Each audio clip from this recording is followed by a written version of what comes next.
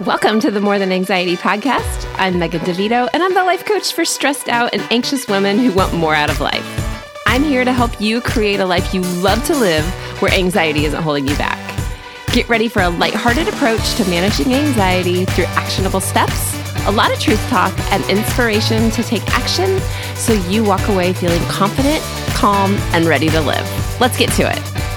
Welcome to episode 39 of the More Than Anxiety podcast. I am recording this episode in my closet without the little speaker thing that goes over the microphone. I'm just holding it in my hand, and it's May of 2023. There's a lot going on in my house, which explains why I am recording in my closet, but here I am. So if you're listening live, I am thrilled you decided to check this out today.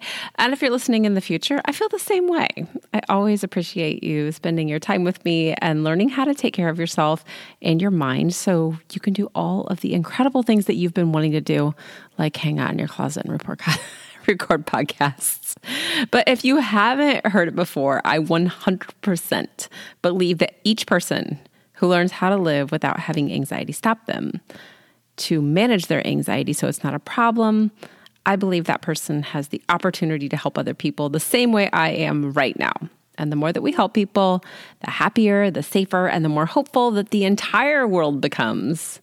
And you are important in this gigantic mission I have, which is why I am here, hanging out on the floor, kind of admiring a mess that I have made that definitely needs to be cleaned up in here. This is a totally different perspective for me. I've never actually sat on my closet floor before, but I digress. So in this episode, I'm going to talk about relationship anxiety.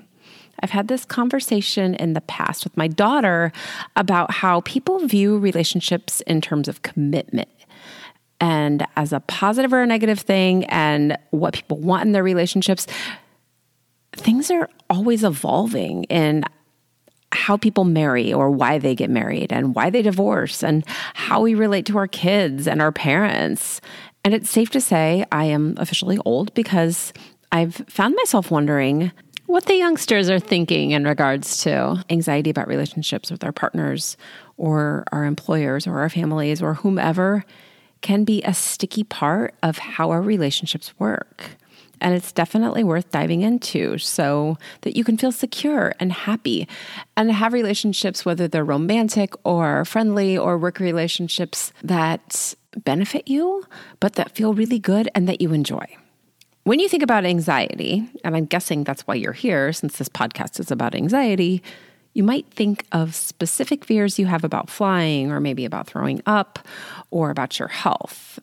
Maybe you're anxious about what other people think about you. What I know from coaching, though, is that anxiety doesn't only affect one part of your life. It sneaks into a lot of different areas, even when you don't recognize it as anxiety. And this is especially true when it comes to how we relate to other people. And as always, it's what we're thinking about when we relate to them. I want to start with a story about myself and my recovery. If you are new here, I'm recovered from health anxiety that ran my life from the time I was in about third grade all the way until I was almost 40 years old. I'm 47, so that's a really long time to have anxiety ruining your plans and making you feel like crap.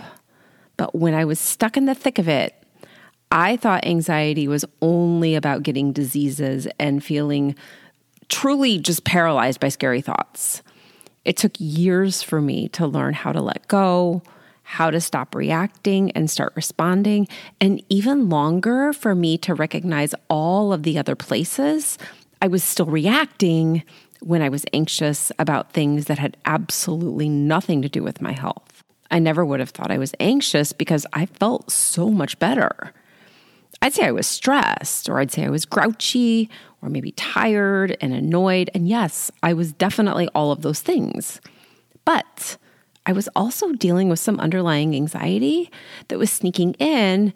And my coach, who I was working with at the time, helped me through more of those anxious thoughts than I ever knew were still there. She was pulling out anxious habits that I didn't see because we just don't know what we don't know. And that's what coaching is all about. I saw it in other people, but I didn't see it in myself because honestly, I felt and I still feel so much better than I ever had in my entire life. And since she found other places I could clean up my thoughts, I feel even better now than I did then.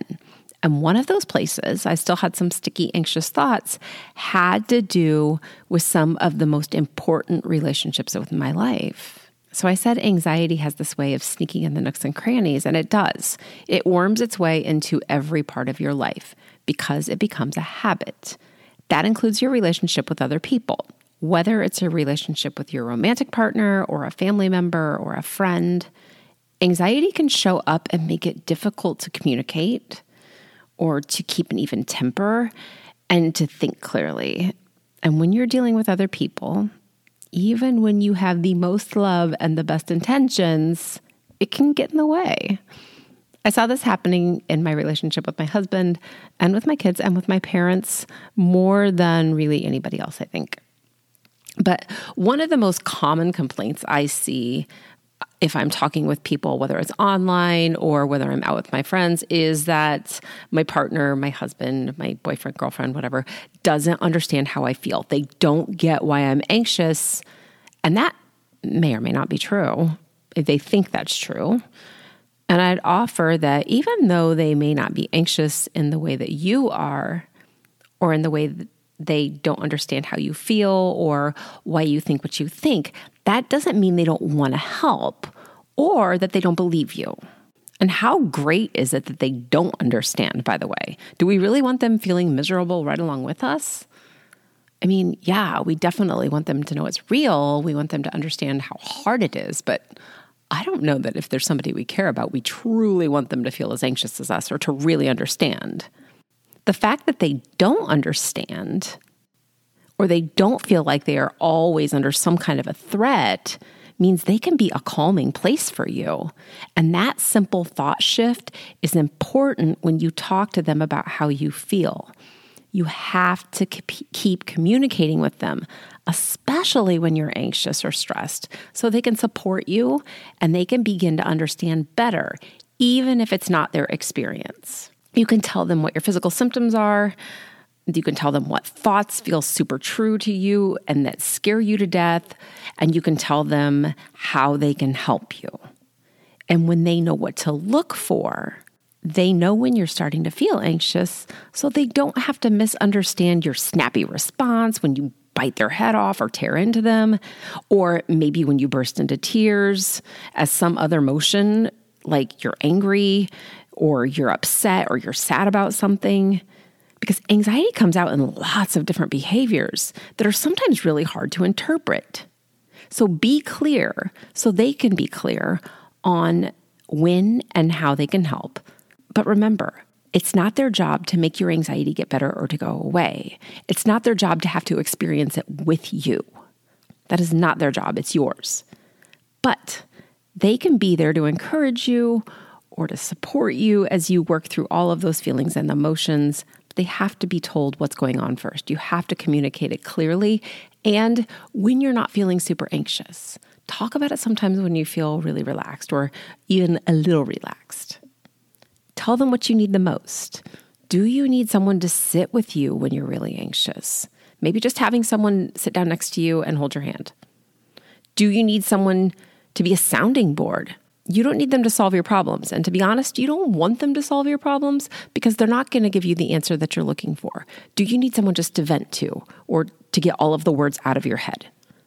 Maybe someone to cheer for you, to do the things that you tend to avoid or to fear so that they can say, I know you're really afraid to go talk to your boss, but let's make a plan on how you can do that. Somebody who can say, you've got this. I know you've got this. Remember that you are still the one that's responsible for your thoughts and how you respond when you're anxious. But there are so many people in your life who want you to feel amazing, and that includes me. That's really why I'm here. So one of the challenges that comes up with anxiety is avoiding the situations that trigger you. And this can mean avoiding certain social situations or withdrawing from your partner or your friends or your parents or anyone just because you feel like you're too anxious or maybe you think that you're not safe, whatever those thoughts are for you. You might know that you're feeling overwhelmed and you want to stay home because it feels safe there. It feels cozy. I know I can predict what's going to happen. Or you might want to be alone, but your partner or your friends might not have a clue how you're feeling or what's going on in your head. It's important for you to recognize when you're feeling this way and communicate with them or whoever else is involved about what's going on. For you to be able to do that, though, you need to know yourself. Recognizing the feelings inside of your body is incredibly important for you to communicate how you feel, but even more so for you to be able to use those feelings to your advantage. So when I'm coaching you, we focus on those feelings as an alarm to tell you that you're starting to feel anxious so you can catch them as soon as they begin. And the faster that you can respond instead of react, the faster you can make a decision to either go into what's making you feel anxious or to start a grounding technique, whatever it is that you are needing in that moment. But first, you have to know what your body feels like when you feel anxious, the very first twinge of anxiety. That way you can tell yourself that you're safe and you can choose whatever it is that happens next.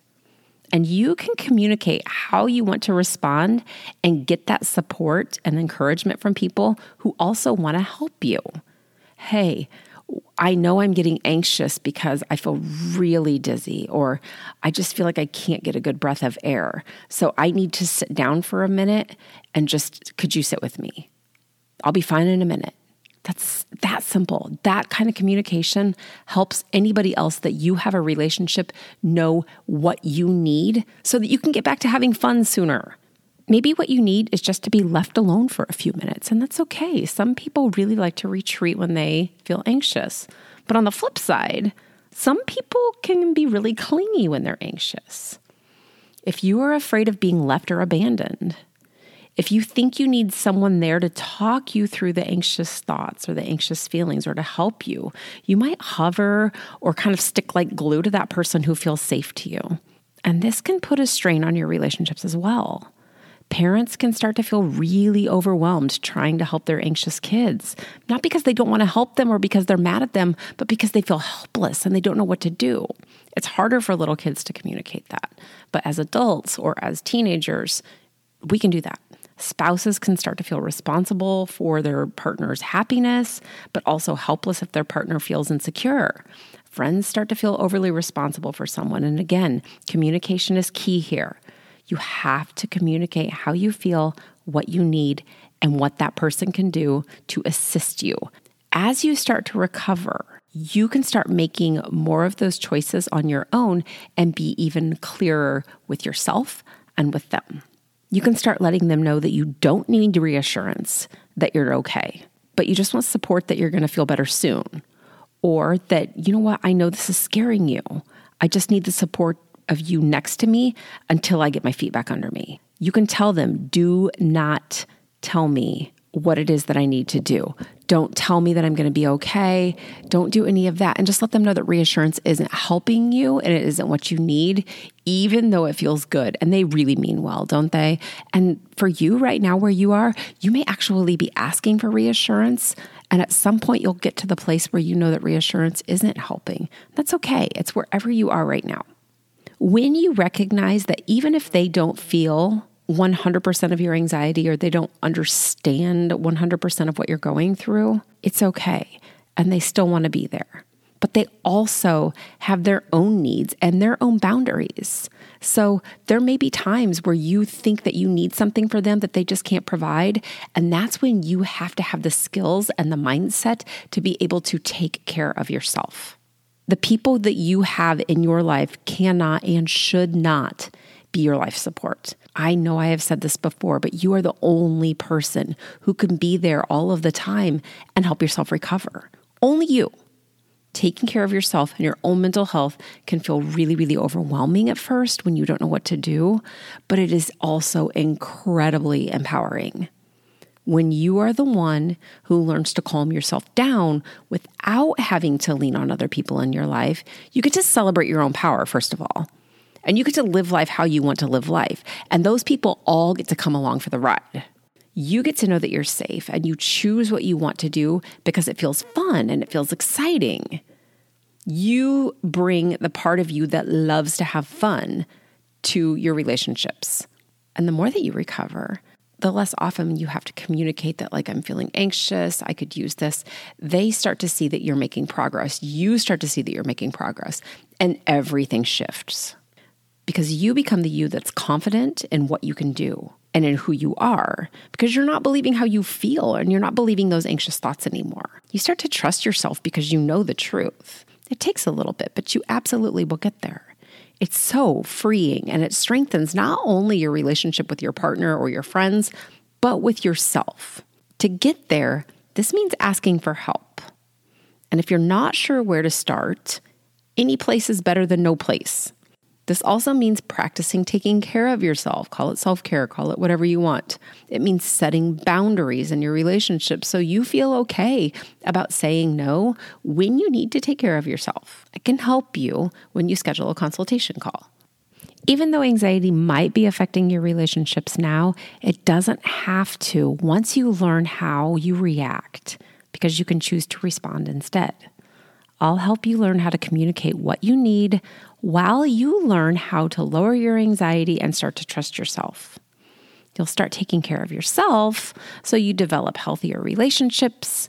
You feel confident about who you are, about what you want. Everything shifts one little piece at a time. You can schedule that call right now at megandevito.com/work with me, or you can go to the show notes and just click the link. They're scattered in all of those notes. So thanks for listening today. I will be back next week if I don't talk to you sooner. Take care. I hope you enjoyed this episode of the More Than Anxiety podcast. Be sure to subscribe and leave a review so others can easily find this resource as well. And of course, when you're ready to explore coaching with me, jump to the show notes, click the link, and schedule time for us to talk. See you soon.